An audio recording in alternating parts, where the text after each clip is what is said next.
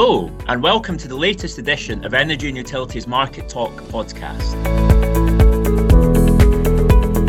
Today, the focus will be on wind power.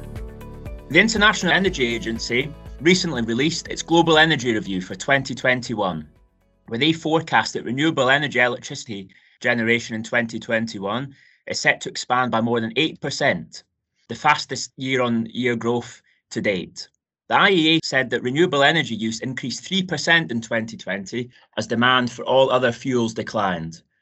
We also recently heard from IRENA in their latest report that renewable energy accounted for more than 80% of all capacity additions in 2020. However, there's still much more work to be done. The IEA also said that CO2 emissions will rise by 5% in 2021 as energy demand recovers from the COVID-19 pandemic and countries start to move out of lockdown. So although it's clearly we're going in the right direction, if the targets set out in the Paris Climate Accord are to be met, there's still much more work to be done. Interestingly, in its latest report, the IEA said that wind is set for the largest increase in renewable energy generation, growing by 275 terawatt hours, almost 17%. This year, which is significantly greater than 2020 levels. So it's a great time for us to host this podcast. I'm delighted to welcome today Mohamed Bouzaid, the General Manager for Vestas in the MENA region. Vestas, as you will all know, is one of the world's largest wind power companies. So we're delighted to welcome you today, Mohamed. Thank you so much, Andrew. Thank you for inviting me. And thank you for pronouncing my name quite accurately. I tried my best. I think to start, just to set the scene, Mohamed, if you could give us a little bit of an introduction to Vestas and talk a little bit about the impact that the pandemic has had on Vestas's business in the region. Has it changed the way the company operates?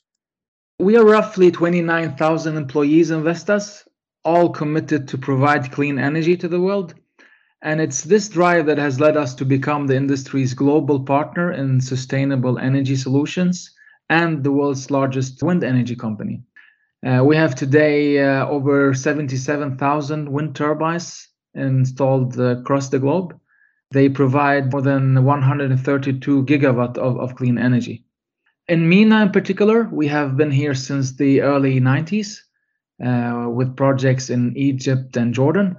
But as soon as we recognized the region's readiness to make this green transition, we took the decision to formally set up the MENA organization in 2019, and I was tasked to lead it. I'm extremely grateful and super inspired to be part of this journey. First of all, because energy is my bread and butter. I've spent most of my professional career in this industry. And secondly, that it really inspires me to operate in my own region. It's a different thing to bring clean energy to your own home. So that's a little bit about Vestas. And in regards to the pandemic and its impact, I would say, and you already touched base on that in your introduction, 2020 was clearly the year of clean energy and also a record year for the wind industry in terms of new wind turbine installation.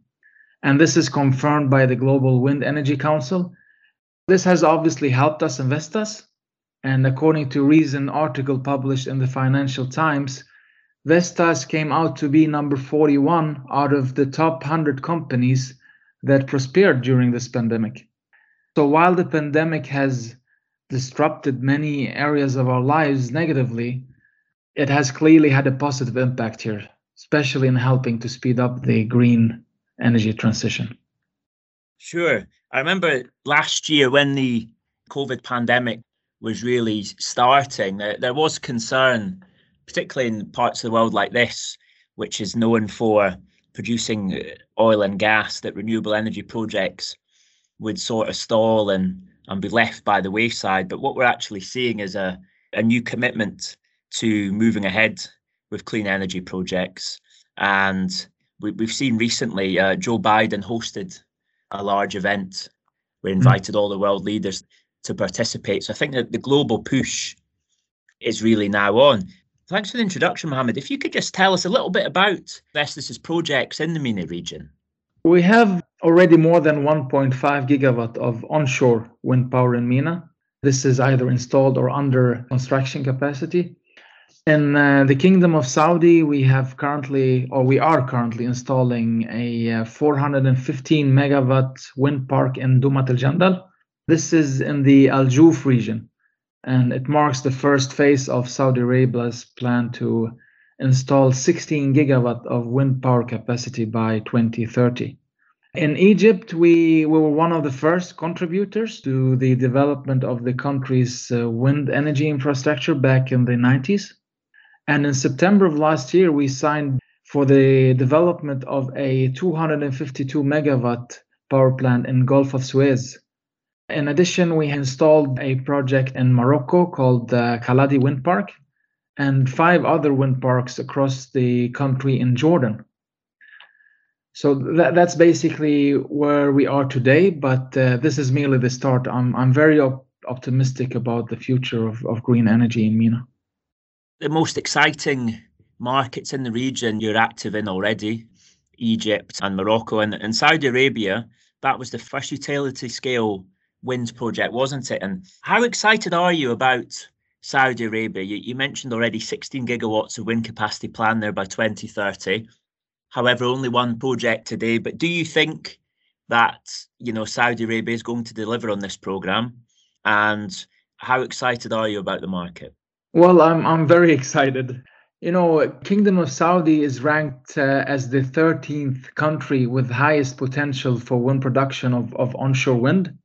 The country has an annual average of onshore wind speeds at around 6 and 8 meters per second. And this is a very good range to gain economic benefit from wind power. And the decision makers in the kingdom are very much aware about this potential. And that's why wind energy is a cornerstone in Vision 2030. So seeing that happen really excites us and motivates us. And we can see we want to be part of this transition, no doubt.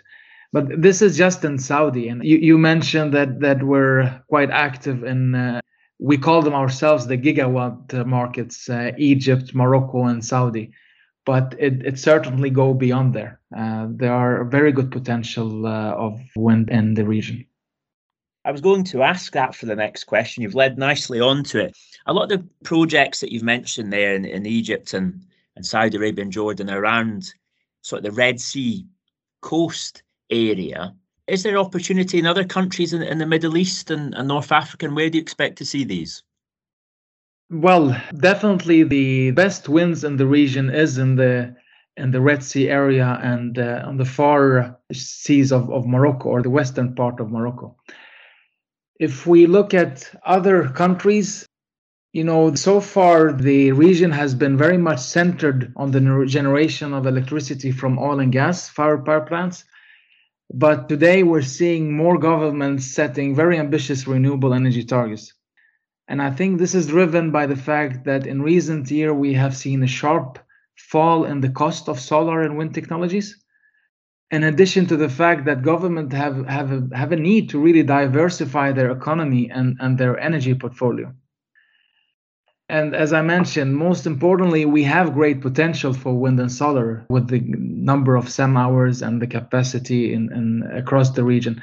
Now, beyond those 3 gigawatt markets, our pipeline is enormous. We see potentials in, for example, UAE. Oman is looking promising.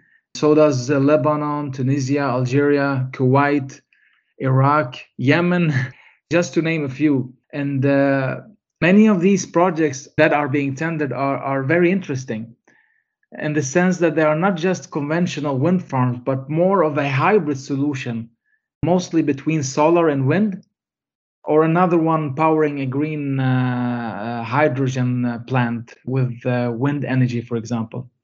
So we have this potential of combining solar and wind in the region that is an enormous potential that we should really cherish in the region.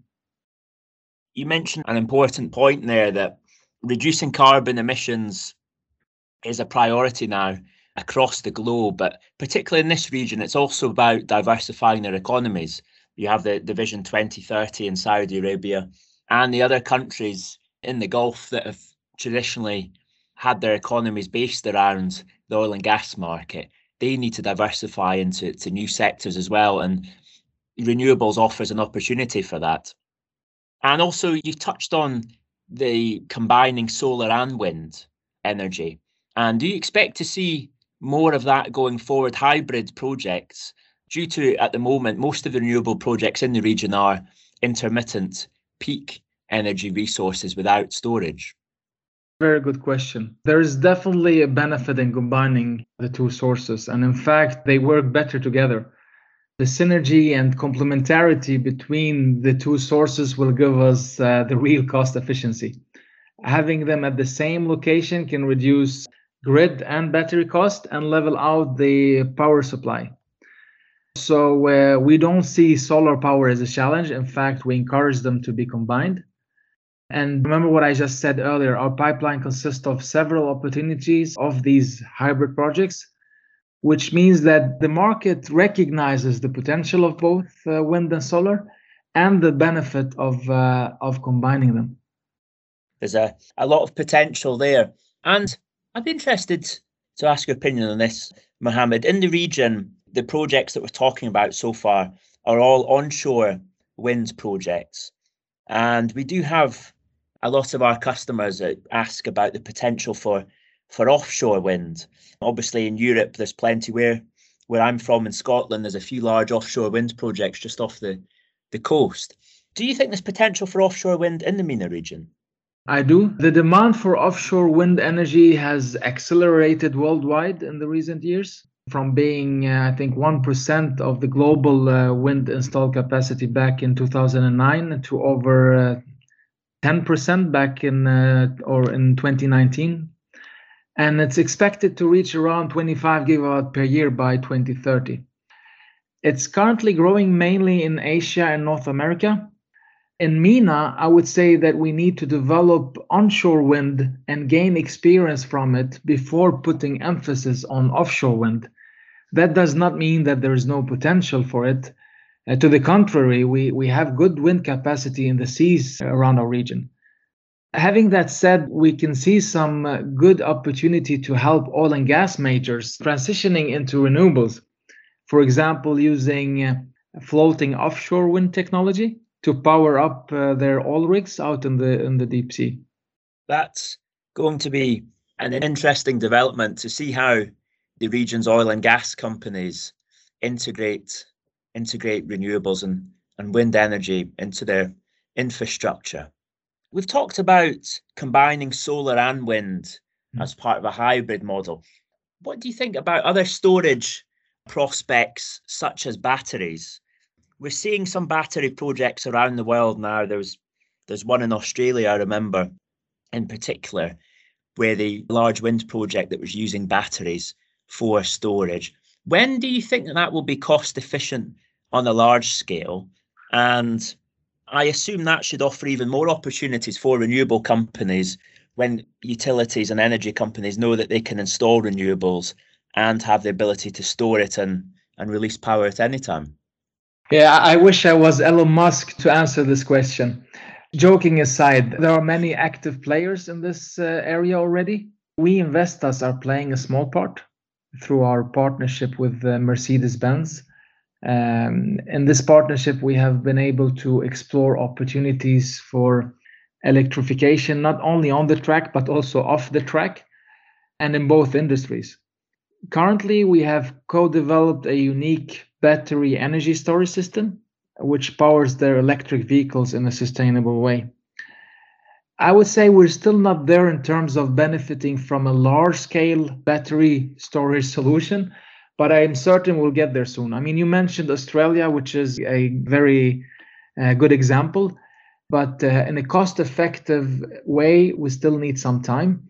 But, there are, as mentioned earlier, there are other means of storage. We can benefit from transforming wind energy to green hydrogen and store it for a later stage. And in some cases, we can avoid the need of storage completely by combining solar during the day and wind at night, and can therefore, skip the peak and go into a baseload power plant and operate 24 hours.